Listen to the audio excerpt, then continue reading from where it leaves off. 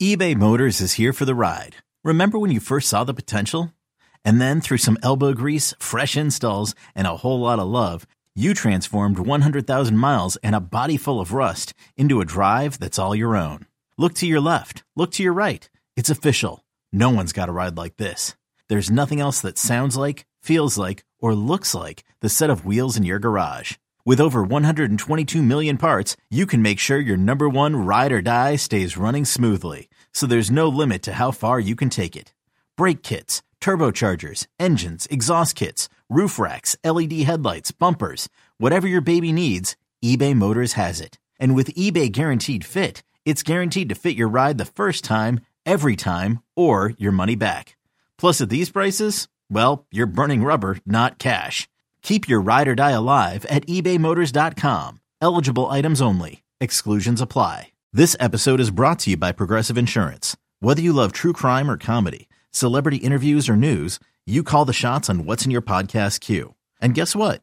Now you can call them on your auto insurance too with the Name Your Price tool from Progressive.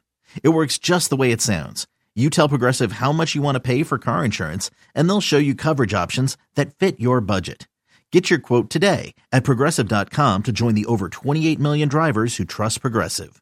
Progressive Casualty Insurance Company and Affiliates. Price and coverage match limited by state law. It's the Amazing Rico Brogna podcast with your host, Evan Roberts. The winter meetings are now over. Juan Soto is a New York Yankee, and there are a lot of Met fans on edge. We will discuss all of it on this edition of Rico Brogna. We will read a lot of your emails. We received a lot of them at the ricob@gmail.com. But right now, I sense angst. I sense frustration. I sense anger. In fact, right before we pressed record on this Rico Brogna, I said to Pete, how you feeling? And Pete looks like he met death. Pete sounds like he met death. And I said, is everything all right? And he's like, these winter meetings, they were terrible. You want to spill your emotion? What's going on, Pete? You upset about something?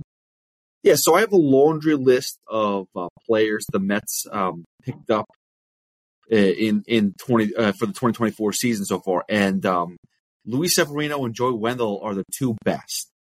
And that, to me, is when you have such an important this offseason is very important, right? For a lot of different reasons, but with David Stearns, we're expecting that this team is going to make a gigantic stride forward. Because let's be serious, with the first two out of 3 years with Steve Cohen, it's been not successful, like not playoff bound. And there's not many names out there that are exciting. And the fact that you see a guy like Soto go, and there's some other moves being made, and the Mets are just sitting there and picking up 35 people are filled. I keep on hearing about the 40-man roster that they're just trying to fill it. 35 out of those 40 names have been filled. So it's getting a little dicey. All right, so let's play this important game.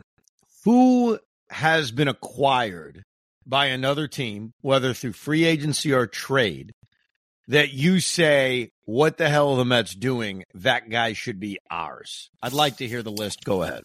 Okay, it's not big because there hasn't been that many names. Well, that's the point. By the way, that's the whole point of this exercise. That what I always say is, and this is the complications of the offseason, when there's someone you want, and like last year, to your credit, Pete, you wanted J.D. Martinez. And if the Mets had signed J.D. Martinez, they may have had a hell of a lot more success to the point where we're talking about a completely different offseason because they may not have traded Justin Verlander and Max Scherzer. You were right. And I say that because there was a guy that you targeted from the beginning of the offseason and said the Mets need to sign him, and they did. And so when he was gone and he ended up in Los Angeles, you were able to say they should have signed him. And I never really had a great retort on why they didn't. So when you're down in the dumps right now, talking about on-the-margin moves, which are necessary, every team needs to make on-the-margin moves, and you're upset about it, my counter only is, who moved that you're upset about? Because I can tell you right now, I'll give you a preview, there's going to be emails about Juan Soto, and I'll address that. Is that who you feel you're upset about? No, but who is it?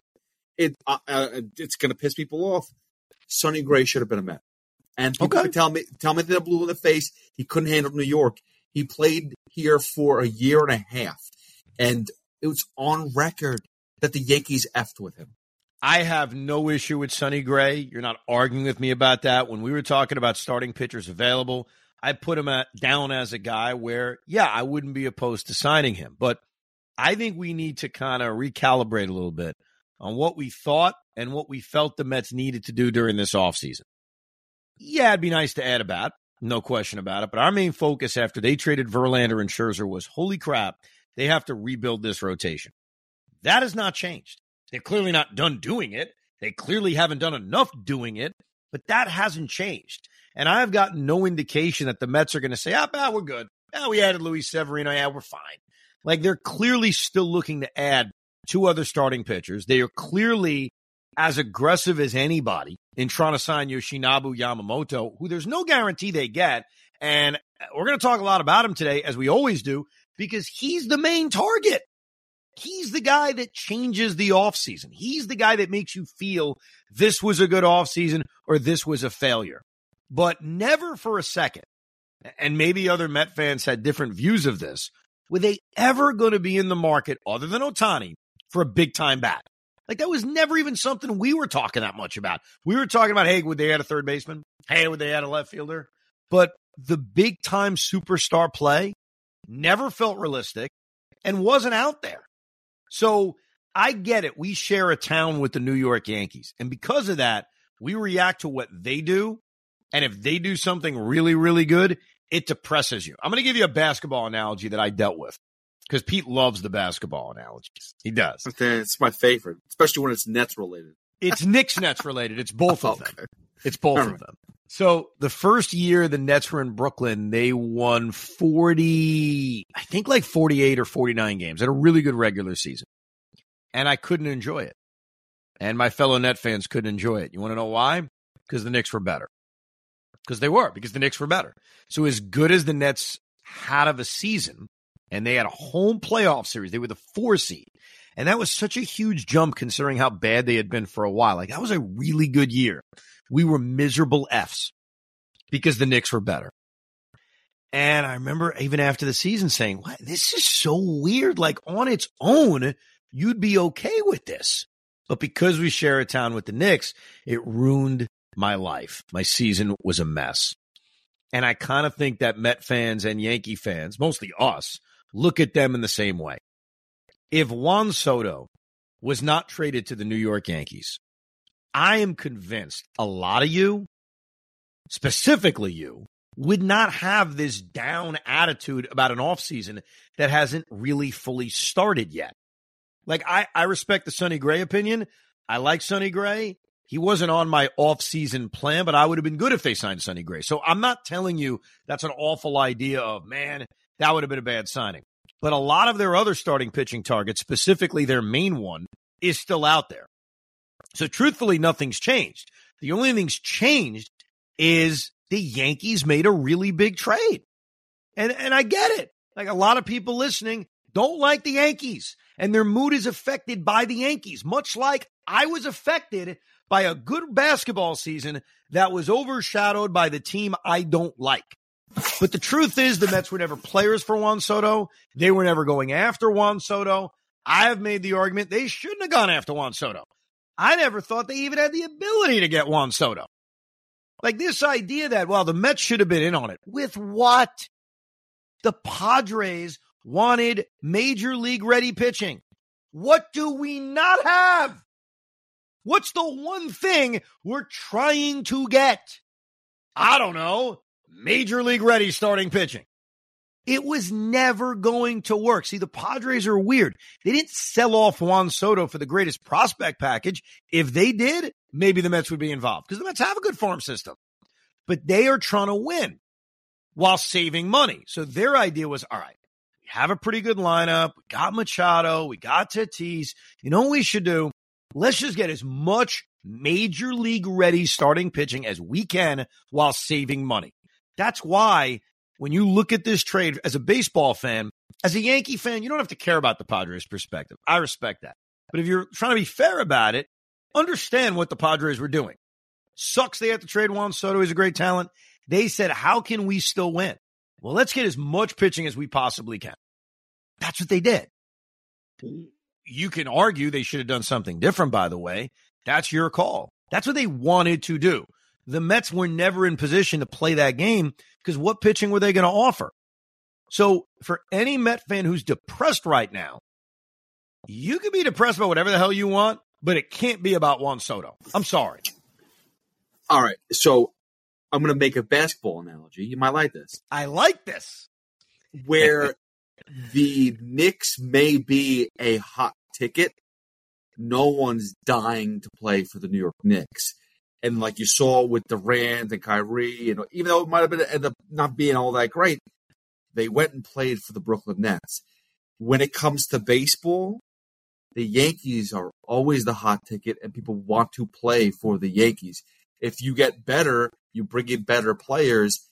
The name to be a legend as a Yankee means more than being a legend as a Met. So a Yamamoto move, money is obviously going to be a top priority here for Yamamoto, but playing for the Yankees or the Mets, you're going to lean Yankees every time. Well, and that's why the Mets are no lock to get Yoshinobu Yamamoto. Now, I tend to think more times than not, players will go for the money.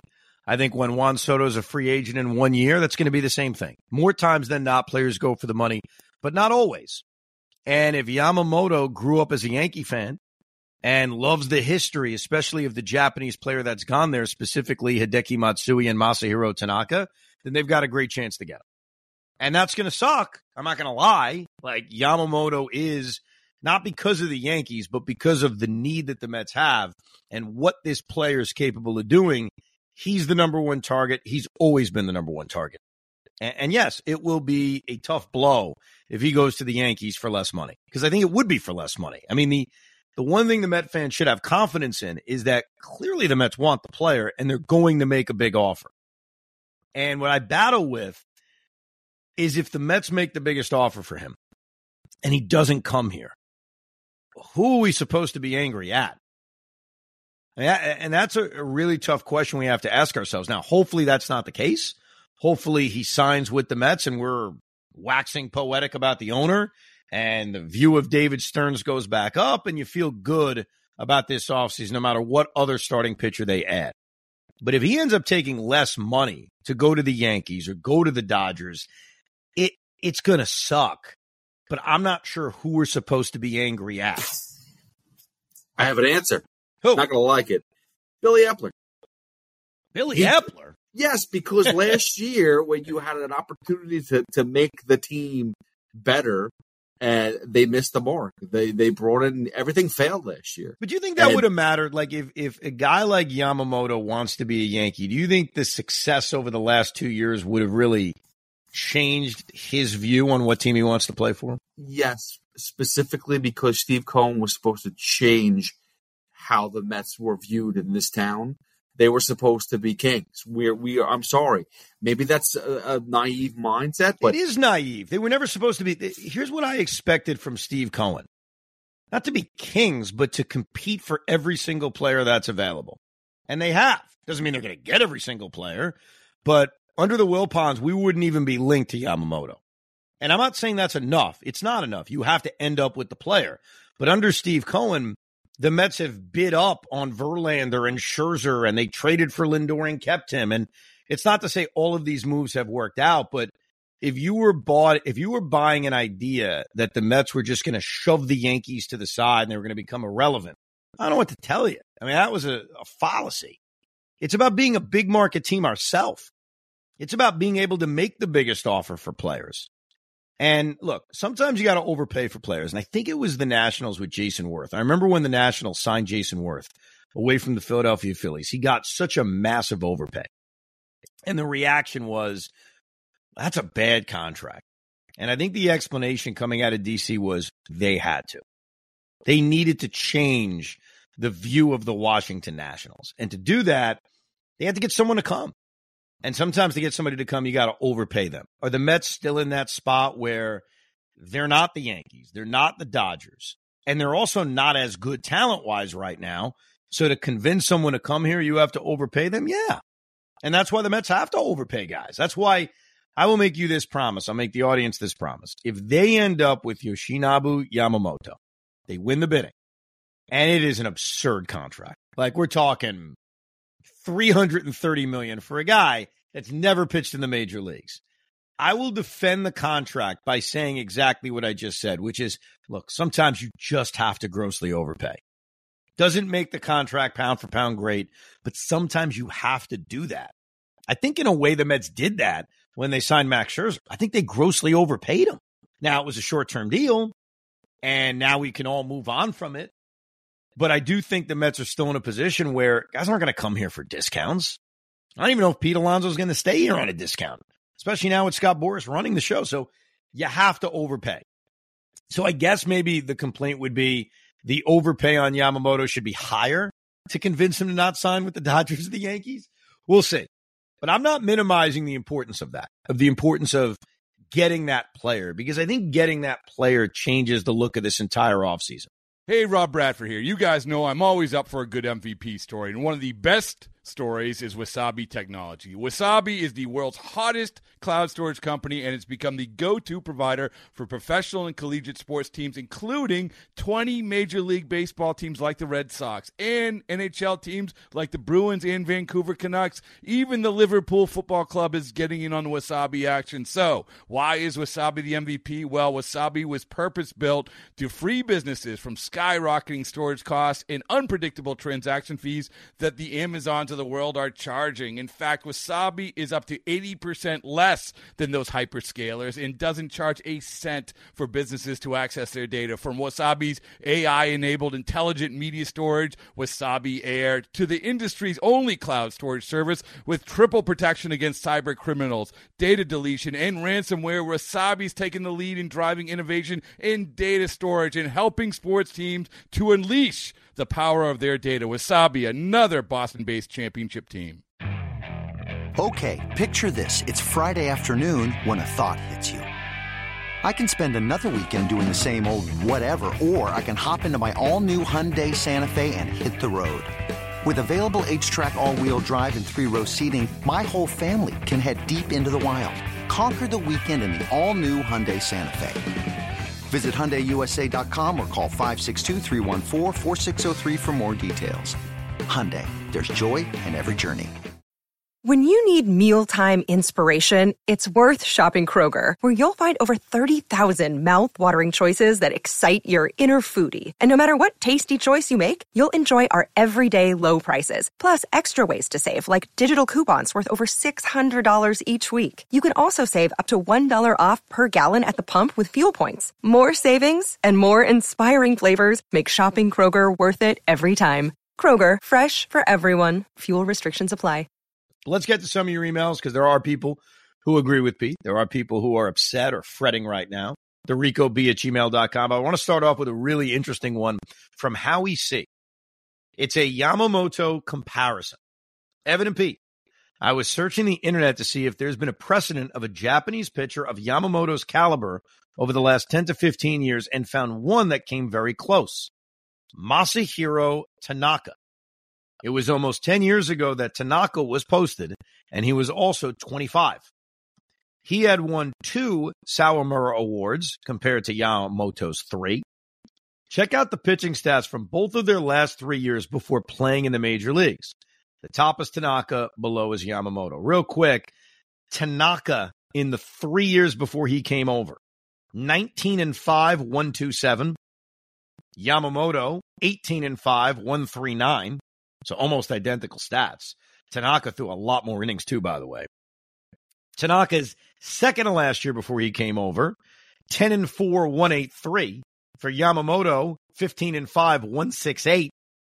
And then finally, the last year before they came over, Tanaka, 24-0, 127 ERA, which is just filthy. And Yamamoto, 17-6, 116. Very eerily similar. And he's right. Those are very, very similar numbers, both incredibly dominant numbers from both Masahiro Tanaka and Yoshinobu Yamamoto. So, Evan and Pete, here's the question. It's a good one. Would you be happy if Yamamoto puts up Masahiro Tanaka-like MLB numbers, such as he put on with the Yankees? It's a food for thought since the Mets will be paying him at least $250 million for the next 7 to 10 years. Just a quick reminder on what Masahiro Tanaka did while he was over here. In his very first year of 2014, he was brilliant before he got hurt. He was 13-5 with a 2.77 ERA. Followed that up with a 3.5 ERA. Followed that up with a 3.07 ERA. Followed that up with a 4.74 ERA. 3.75, 4.45, and then finally 2020 is last year's shortened season, 3.56. Pete Hoffman, would you be happy if that's Yoshinobu Yamamoto's statistics as a New York Met? The last few years were not very good, but I would say I would take it. The first 3 years were pretty. Was the first three were dominant? Or the first, I would say his first year was very. The one thing to keep in mind about his first 2 years is he missed time, and I think that's a really important thing to keep in mind. Like 20 starts, 24 starts are not full seasons, and that's what Tanaka had in his first 2 years here.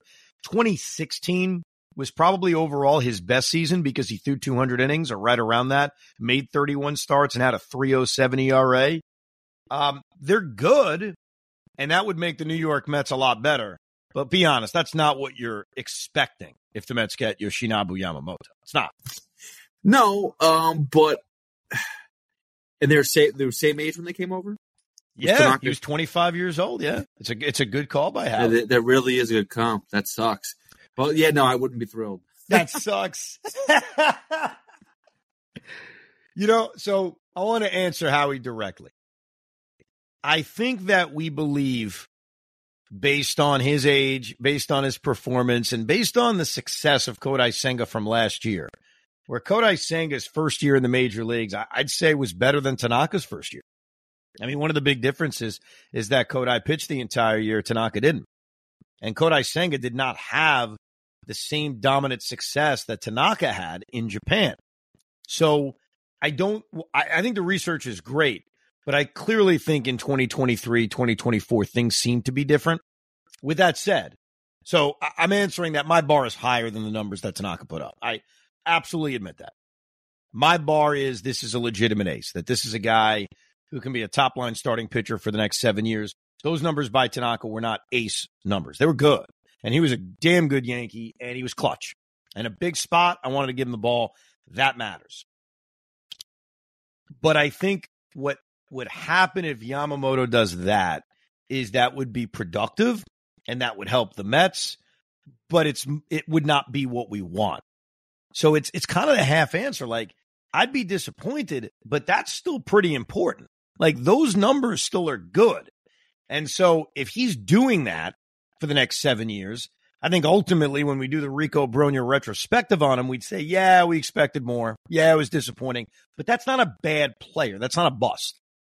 So that's how I'd answer it. Like, would I take it? I mean, that guy makes the Mets better.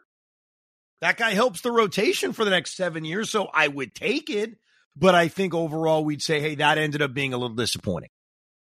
I don't think that's the easy way out on the answer, right, Pete? Like, I'm being honest. I wouldn't be thrilled with I wouldn't take it right now when we're projecting him. I wouldn't say it worked out as well as we had thought, but that's still good and helps this baseball team win for the next 7 years, so I wouldn't say no to it. Well, because your whole point is, we talked about this last podcast, is how are you getting your innings? And if he can give you those innings, they're not a 6 ERA, they're not a 5 ERA. They're, even the later years, 3s and 4s, they're not great. But again, is he going out there and pitching? And that's the key, giving you those innings. That's the most important thing. Here's Steve, who is going to sound a lot like Pete right now. Anger and embarrassment. That's the headline. I think David Stearns isn't dedicated to the job. He got $70 million from Cohen, yes, according to Joel Sherman. He can reach 70 with incentives. If Stearns didn't get ridiculous money from Cohen, he never would have taken the job. You let the Yankees get Soto for peanuts, and we'll get Yamamoto. Epler was flawed, but he cared a lot more about helping the team than fraud Stearns. Epler tried and was aggressive. Stearns, with his Harvard education, wants to show how smart he is by signing no names.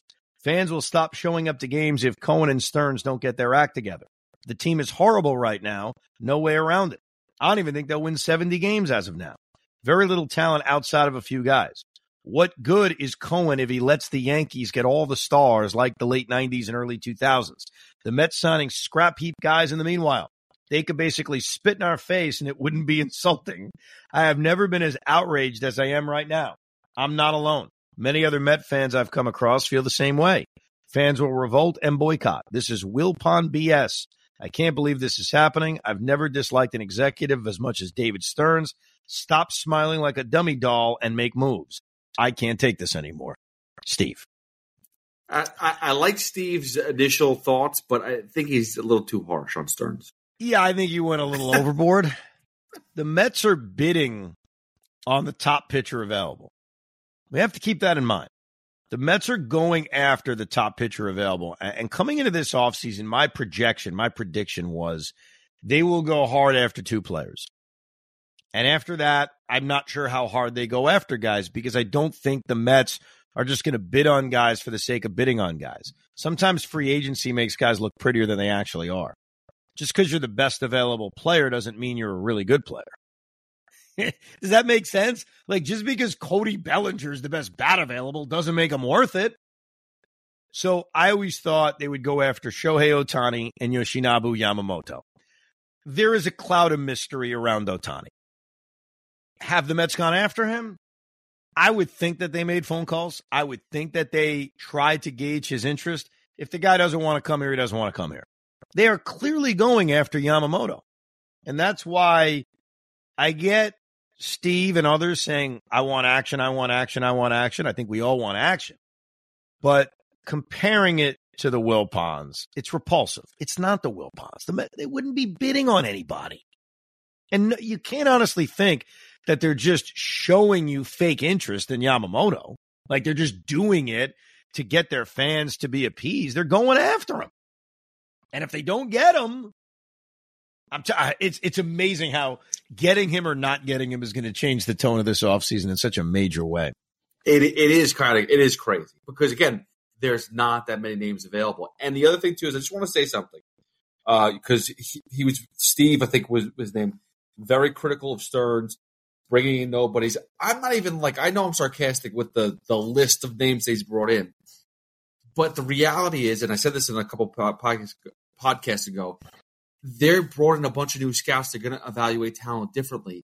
I'm telling you right now, there's a possibility that this year is an evaluation of the whole entire Major League roster. Pete Alonso, McNeil, Nimmo. I mean, just because they're here, McNeil and Nimmo signed the contracts, doesn't mean they're going to be here for the long run. Yeah, and that's fine, but I think we all want them to compete at the same time. And that's why my bar, which is different than maybe Steve's and maybe some people listening, is at the bare minimum, they needed to build a rotation. And I think they will. And you got to give this team a chance. It doesn't mean they're going to be favorites or be as good as Atlanta. I don't see any scenario where we're going to go into the season thinking they are as good as Atlanta. But what I wanted from the moment they traded Verlander and Scherzer is you have to just rebuild this rotation and give them a shot. Like you couldn't come into this season relying on Tyler McGill and, hey, maybe Christian Scott will come up here and be effective. You could never do that. Or Jose Budo. You couldn't do that. And so my bar, I guess, was a lot lower than maybe some. I wasn't looking necessarily for superstars. I wanted them to go after Ohtani, sure. But I also believe what I just said, which is don't sign guys for the sake of signing guys. And I think what makes things difficult if they miss out on Yamamoto, who I'm all in for, is they still have to fill out a rotation. And you still have to try to win. But you don't want to just sign guys for the sake of signing guys. That's why Blake Snell I'd be against. Because I feel like that's just the next best, shiniest thing. Like maybe to a guy like Steve, signing Blake Snell would be, oh, well, we got the guy who won the Cy Young last year. I'd say, no, that's going to be a bad contract. That's going to be a bad contract sooner than you think. So anyhow, here's another Steve. Steve Michelson writes, Lucas Giolito. Listening to Lucas being discussed, it was mentioned that he had pitched to a 4.5 ERA, which on the surface doesn't sound great. But let me ask you this. If Lucas pitched 30 games with those exact same stats, except it was 6 innings, 3 runs every single game, would you take it? I absolutely would. That would make his ERA 4.50 for the year. All of a sudden, 4.5 would be okay. What I love about this email, Steve, and the reason I read it is I had this conversation with my dad when I was 8. And I'm not saying that to put you down at all. I'm saying that I never could understand how it's such a bad ERA. Yet if a guy goes 6 innings and allows 3 runs, we're pretty damn happy about that performance. So it's funny. It's a great point. I think the answer to it is that no one actually does it that way. Like if there was a guy literally who went 6 innings, 3 runs 30 times in a row, I think if we watched him every day, we'd say that guy had the greatest 4.50 ERA ever. But it usually doesn't go that way. It goes with a couple of bad performances, maybe some good performances. And I think when it goes that way, the 4.5 is bad. But yeah, if you were consistently going 6 innings, 3 runs, that's great, especially in 2024. It's just not the way it works. Another day is here, and you're ready for it. What to wear? Check. Breakfast, lunch, and dinner? Check. Planning for what's next and how to save for it? That's where Bank of America can help. For your financial to-dos, Bank of America has experts ready to help get you closer to your goals. Get started at one of our local financial centers or 24/7 in our mobile banking app. Find a location near you at bankofamerica.com/talktous. What would you like the power to do? Mobile banking requires downloading the app and is only available for select devices. Message and data rates may apply. Bank of America NA, member FDIC. Willis Rifkin writes, as a Met fan that doesn't know these players, could we or should we have offered similar for Juan Soto? What is the Met equivalent to this? And by the way, Danny Lanigan wrote basically the same thing. So I want to give Danny credit too. Evan, if the Mets made the same deal as the Yankees for Soto, what does it look like? I feel this is the only way to evaluate this in Met fan terms. I don't think it exists. I'm going to be honest with you. I don't think it exists. I think that the only way, if we really want to get into this and say, how could we have gotten Juan Soto? I think you were going to have to sell the Padres on a completely different kind of trade. It was just going to have to be completely different. So one idea that was floated during the summer was Pete Alonso. Wasn't going to work because they took out a loan and they needed to get rid of $33 million. And Pete Alonso is going to make over 20 this season in his final year of arbitration. So could Pete Alonso have, and for Juan Soto, have worked? No. Let's throw that one away. Could there have been something off the major league roster that worked? Jeff McNeil. Not really, because they didn't want to take money back. So I think you have to eliminate position players on the major league roster from this list. They didn't want to take money. Pitching-wise, what could the Mets have offered pitching-wise? Jose Quintana on the final year of a contract? Kodai Senga after just signing him? Not really. He's making $15 million a year. What could they have offered? Edwin Diaz to replace Josh Hader? Not really. He makes a lot of money. Tyler McGill? David Peterson? Jose Budo? Now you're going into the farm system. And you're looking at Blade Tidwell and Christian Scott. And I don't think that draws them in either because those guys aren't ready. Like, I want to explain what the Yankees traded away. They traded away a guy in Michael King who is ready. He's a major leaguer. They got a 29-year-old major leaguer who in the last month of last season, while no one was paying attention to the Yankees, was one of their best starting pitchers this side of Garrett Cole. And has also been an absolute weapon out of the bullpen. He's 29. He's got 2 years of control, and he is not a prospect. He is a Major League Baseball player. So they added a guy who has a resume. There's nobody on the Mets that fits that. Tyler McGill. What do you think of Tyler McGill? You think he stinks. So why would the Padres not think he stinks? So the Mets have nobody even close to Michael King. That's number one. Number two, they traded a prospect in Drew Thorpe, who, with all due respect to all the Met prospects, Nobody's ranked as high in Baseball America as Drew Thorpe. The Mets don't have a pitching prospect ranked as high as Drew Thorpe.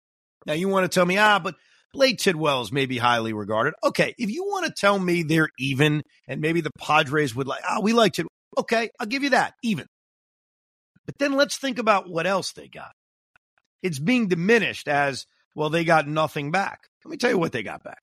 They got back Johnny Brito. Now, what's Johnny Brito? You know how many starts Johnny Brito made for the New York Yankees last year? Made 13 of them. He pitched for the New York Yankees. Was he great? It was okay. Had a 4.2 ERA. It's all right. Had his moments. Had some bad moments. Had some good moments. But he was a major league pitcher who made 13 starts. Randy Vasquez pitched really well when he pitched for the Yankees. He made 5 starts. So they got 3 guys, not one, 3 guys that are major league starting pitchers, including one that's far better than anything the Mets could have offered in Michael King. There's nothing even remotely close the Mets could have offered similar to that. So there is no equivalent. Could they have enticed them with better position player prospects? I guess, but the reason I lean no is this is still a team with a huge payroll. And this is still a team that's trying to win in 2024. They still have Manny Machado. They still have Fernando Tatis Jr. They still have Xander Bogaerts. And watch this. Watch this. They still have a better lineup than the New York Yankees. Am I wrong? Tell me when I'm lying, because I don't think I am. So the Padres lineup, despite losing Juan Soto, who is a great player, is still really, really good. They're coming off a year in which they had a bad year, but they're really, really good. So think about that for a second. They're trying to win. So us enticing them with Drew Gilbert and Jet Williams and Luis Angel Acuna, I guess could have worked, but it's so different than what they actually accepted. And it's so different in terms of it that wouldn't have helped them this season. It'd have been nice, would have loaded up their farm system, and you could argue they returned what they gave up for Juan Soto to begin with. But in my humble opinion, there was no equivalent. It didn't exist. Meanwhile, I even mentioned what I've said before, which is I wouldn't have done that for a guy who has 1 year left. I look at the Mets this way. I think they got to try to compete in 2024. I think they can compete in 2024. I don't think they need to make big superstar moves to compete in 2024 because I don't think the margin is that high to compete in 2024. I didn't say with the Braves. I didn't say that. Braves are a lot better. I said to make the playoffs, to be good. I want to sign guys to 1 year deals. I want to bring guys in that improve this team but don't kind of hurt their future. They are not Juan Soto away. I don't want to trade prospects for 1 year of Juan Soto. I don't want to do that. I don't want to sign him as a free agent. I don't want to do that. The Yankees are different. The Yankees have a guy in Garrett Cole in the prime of his career coming off of Cy Young. Aaron Judge, who, keep your fingers crossed he's healthy, is coming off a year in which he wasn't, but 2 years earlier was historic. The Yankees are going balls to the walls all in. It would be stupid for the Mets to do that. So we would be having some pretty intense arguments around here if the Mets had pulled a deal in which they traded top prospects for Juan Soto. You would have been excited, and I think at the end of the day I would have been excited that a great player was coming, but I would not have been happy about the strategy. And I would have been concerned about Steve Cohen looking for quick fixes. So there is no equivalent. That's my answer to the dueling questions of Willis and Danny. You telling me that they wouldn't have been interested in a Joey Lucchesi reunion? I don't think it would have enticed them. Danny did have a second part to his email. If Yamo goes to the Yankees and Ohtani doesn't wind up a Met by miracle, is there any way this offseason isn't an utter disaster? I think it would be. I think this would be Cohen's worst offseason thus far, and realistically, this only thing we've spent big on is over 40-year-old pitchers. We were out on Judge last year. Who knows why? We haven't landed a star under 40 years old in free agency since he had been the owner. That's not good.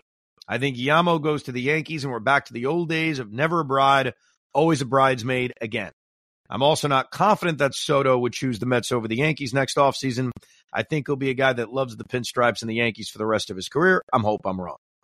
So a lot there. Number one, you cannot exclude Francisco Lindor as an acquisition made under Steve Cohen because they traded for him, like the Yankees traded for Juan Soto, and then immediately re-signed him, or at least a few months later re-signed him because they did it right before opening day. And they gave him a record-breaking contract. This is not to argue whether that was the right decision or the wrong decision, but when talking about spending on players and saying, well, it was only Verlander and Scherzer, that's all he's done it on, that is not fair. Because Francisco Lindor has to count as an acquisition. I mean, they gave the guy a $300 million contract. And I want to explain this to you because I find this fascinating. Before Steve Cohen took over, the Mets as a franchise had given out 4 $100 million deals. Off the top of your head, do you know who those 4 guys are? In the Wilpon era, 4 guys signed contracts with values over $100 million.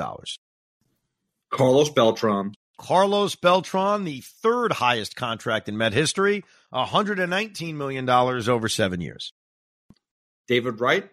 David Wright, the biggest contract in Met history, 8 years, $138 million. The two, you got 2 good ones. There's 2 that could be a little tricky. It's not Cespedes. I think he got 75, right? Yoenis Cespedes, his last contract that he received, because remember he signed one, the kind of shorter one, was a 4-year, $110 million deal. The other one was Johan Santana after the Mets had traded for him. So another example of trading for a guy, kind of like what the Yankees just did, but they're not going to be able to lock Soto up. I think we all know that. The Mets traded for Lindor in a contract year, signed him immediately.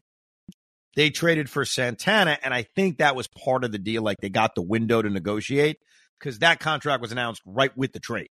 So that was a, hey, give us some time to extend him kind of deal. But then other times it doesn't work out. They traded for Mike Hampton in a contract year. Had one great year, NLCS MVP. We're in the World Series. School systems in Colorado. Sorry, I'll see you later. So the Met franchise has handed out 4 contracts worth $100 million. Do you know how many Steve Cohen's handed out? And he's only been here for 3 years. The same amount. 4. Edwin Diaz, 5 years, 102. Max Scherzer, 3 years, 130. Brandon Nimmo, 8 years, 162. And Francisco Lindor, 10 years, 341. So when it comes to spending, again, not arguing if the spending is right. That's a different kind of argument. They have handed out 4 $100 million deals, the same amount as the entire history of the Wilpons. So to say they're not, or he hasn't spent, is not fair. Now, Danny asks a great question, and that is a question that I think we all kind of have to debate, even though we hope it doesn't happen. How is the offseason not a disaster if they miss out on Yamamoto? It's a great question, because you always have to pivot. You can't guarantee yourself you're going to get everybody you want. Let's say they don't get him. What do? I am partial to Jordan Montgomery. I think that Montgomery, even at the age of 31, still to me poses the greatest upside. Like, I don't think he's an ace. I don't think he'll ever be an ace. But I think I could talk myself into maybe we haven't seen the best of him because he's been better over the last year and a half than he was prior to that. Like, since the Yankees traded him away to St. Louis, he's a better pitcher. And he was really good in the postseason last year for Texas. So, is this a guy that's going to continue to get better? Because that's what free agency is really about. You don't want to pay for a guy's past. You want to pay for what you think they can do. That's what scares me about Blake Snell. I think you'd be paying for his past. You'd be paying for the 2 Cy Youngs. Does anybody think he's going to win another Cy Young with the Mets? So I think, and I'm not saying that any Met fan would say this is an amazing offseason, but I think it would be an acceptable offseason in terms of rebuilding this rotation. I would probably lean towards pivoting towards Jordan Montgomery and Shota Imanga, the Japanese professor. No, I think his nickname is something else. I talked about this on the air with Evan and Tiki, and I can't remember what it was. The Japanese, hold on, I wrote it down. He's got a very cool nickname, Pete, that I'm going to remember if he's a Met. I just can't remember it right now. The professor, wasn't that like an NBA guy or like NBA street ball? The professor. The professor. Was it Mountain Dew? The Mountain Dew did not have like an NBA series back in the day? Did not they? NBA, but yes. And the professor was he was crazy. Oh, I got it. You know what his nickname is? You're even going to find this badass. The philosopher. The pitching philosopher. The throwing philosopher. The throwing Shota philosopher. Imanaga, who's 29-year-old lefty. So if they pivoted towards Montgomery and the throwing philosopher, you've now rebuilt your rotation. You don't have that blooming ace, but you have a lot of really good starters in the middle of your rotation. I would say that offseason would be disappointing in terms of what you wanted, but you can't say that's a disaster. I mean, you can't, I'd have a problem with that. If the Mets went out and added 3 starting pitchers, which we knew they needed to do after trading Scherzer and Verlander, we're going to say this was a disaster? A disaster would have been not signing any star. We're starting 1 starting pitcher. That's a disaster. Oh, man. By the way, I got a few more emails. I want to give these guys credit for asking the same question about comps on what a Met Soto trade would have looked like. Here's Douglas Peterson about Soto. Evan, I'm writing to simply express my absolute revulsion with this resurgence of the Yankees. I was in complete agreement with you that the Mets should not have traded for 1 year of Soto. However, watching him not only go to the Yankees, but more importantly, to then also watch Yankee fans truly believe that he will stay there. This sentiment is grating on my soul.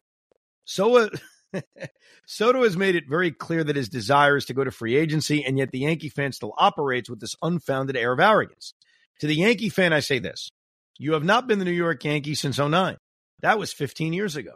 As they say, these are not your father's Yankees. You cannot continue to place your hubris on a precarious foundation of dated and rusted trophies. The evil empire is not back, you dogs. This is great. The Braves and Phillies fan is low and dim, but the Yankee fan is one of true infernal repugnance. Their minds exist in some sort of fantastical realm in which they have been winning the World Series left and right for the last decade. It's almost sad that they live in these vignettes of the past, recounting the good old days. Even when it's born of conditioning and ignorance, the joy of a Yankee fan is really most abhorrent. This is my favorite email. Steve Cohen must do everything in his power to stamp out these ambitions of rebirth and renaissance surrounding the Yankees right now. You must embarrass Hal and Cashman in the town square. Sign Yamamoto. Sign Soto next year, of course. Do whatever you must to thwart these rejuvenating mongrels. Do not let the Yankees be the Yankees once more. Sorry for this rant. I just hate the bleeping Yankees and their dumbass fan base. Douglas. Very well written, by the way. Tremendous email. I think the Yankee fan knows deep down that Juan Soto is going to go to free agency. Somebody's saying he's definitely going to leave, but he's going to free agency. Right now, they have a year of him. And I expressed this on the radio, and I really believe this. There is a belief amongst Yankee fans of, well, if he succeeds here and we succeed here, how could he leave? A playoff run with the Yank, how could he leave? Well, the answer to that is money, but let's play this game. I totally get what you're saying when a Yankee fan says that. How could they leave after experiencing all the good of being a New York Yankee? I'll give you that. That is certainly something that can't hurt the Yankees in free agency. But may I ask a question? What if it doesn't go that way? What if the Yankees aren't good? What if Juan Soto plays in the Bronx like he played upon being traded to the San Diego Padres? Do you remember his first 50 games in San Diego? I do. He had 237. He had an OPS that for his standards was incredibly low. It was in the sevens. It was 778. His numbers in those 52 games were so pedestrian that Pete Hoffman went on WFAN comparing Soto's numbers to Daniel Vogelbach's. And he wasn't wrong. So, what if that happens? That's a fair question. Most guys who have come to New York, Mets or Yankees, struggle in their first year. Carlos Beltran struggled in his first year. Francisco Lindor struggled in his first year. Mark Teixeira got off to a bad start in his first year. Jason Giambi was hearing booze and struggled in his first year. It is very common. So for all the well, if things go amazing, how could he leave? I give you that. You're right. That would make it even more difficult to steal him away, though at the end of the day, it's just going to take money. But I want to play that game with you guys. I do. Yankees are enticing. How could he leave? What if it's bad? Like, what if they're the 2023 New York Yankees? What if Soto's getting booed by the middle of May? What if they don't make the playoffs? What if they do and Soto's great, and then much like 2022, he's getting booed because he's not hitting in the wild card series? So my point in all this to, and I don't think any Yankee fans listening, but to Met fans, to baseball fans, is a lot can happen in a year. Let's not assume all that happens is good. Juan Soto is the kind of free agent that Steve Cohen, in my mind, would go balls to the walls for. Because he's young, he's dynamic, he's a position player, and I still fully expect that come a year from now, the Mets will be one of the top bidders for Juan Soto. Will it be difficult to pry him away from the New York Yankees if the Yankees have great success? Okay. Maybe a little bit more difficult. But if things go bad, maybe it won't be that difficult. But that's for a year from now. And that has always been my view on Juan Soto, whether he was a Yankee or a Mariner or a Blue Jay, and that he's going to get to free agency, and he's the kind of free agent you target, because more times than not, free agents are overrated. Cody Bellinger is overrated. Blake Snell is overrated. Most of these guys are overrated. That's why when someone as young and talented as Soto becomes available, you got to do whatever it takes. It's not personal. Like, I think some Yankee fans think I come on the radio and say, oh, the Mets are going to steal him because it's some personal attack. It's not. He's a free agent. I expect the Mets to go after him. And by the way, if the Mets didn't go after him, Steve Cohen would have hell to pay. Because then what are you doing? Like, seriously, that's the kind of free agent you have to go after because he's so young and he's so good. So good. So that's my opinion. This other guy, Steve, wrote a whole email about realigning Major League Baseball. I don't want to do that today, Steve. Yeah, save that for the next podcast. That's a next one. That's a next one. By the way, I do think this year, and I'm listening to the Cashman speak about Soto, I think that the Yankees are fully prepared to know that they're not getting an extension with him. I think they're fully prepared for that. And there's a possibility they're going to lose him. And I still think they made the right decision for themselves, and that's okay. Wasn't the right decision for us, and that's fine too. Yeah. The teams are in very different situations. And that's what makes these conversations sometimes so difficult. But because when you share a town and your brothers and sisters and everybody you're next to are fans of the other team, and it's always comparison theater, it makes it difficult. But not everything needs to be a comparison because the Mets and the Yankees are different. They're in very different situations right now. But we do appreciate all the emails and all the passion, the RicoB@gmail.com, the RicoB@gmail.com. Next week will be a very exciting week because clearly we're going to get more clarity on Yoshinobu Yamamoto. We got a little bit more rumor and detail over the past week. We heard that Steve Cohen and David Stearns went out to Japan. There's a reason why I haven't mentioned it until like the 50th minute of this podcast. I don't think it matters. I mean, it's great. I'm glad they did it. I assume they'll get another face-to-face meeting with Yoshinobu. Maybe they won't. The Yankees will on Monday. Look, this comes down to what does this man want? What does he want?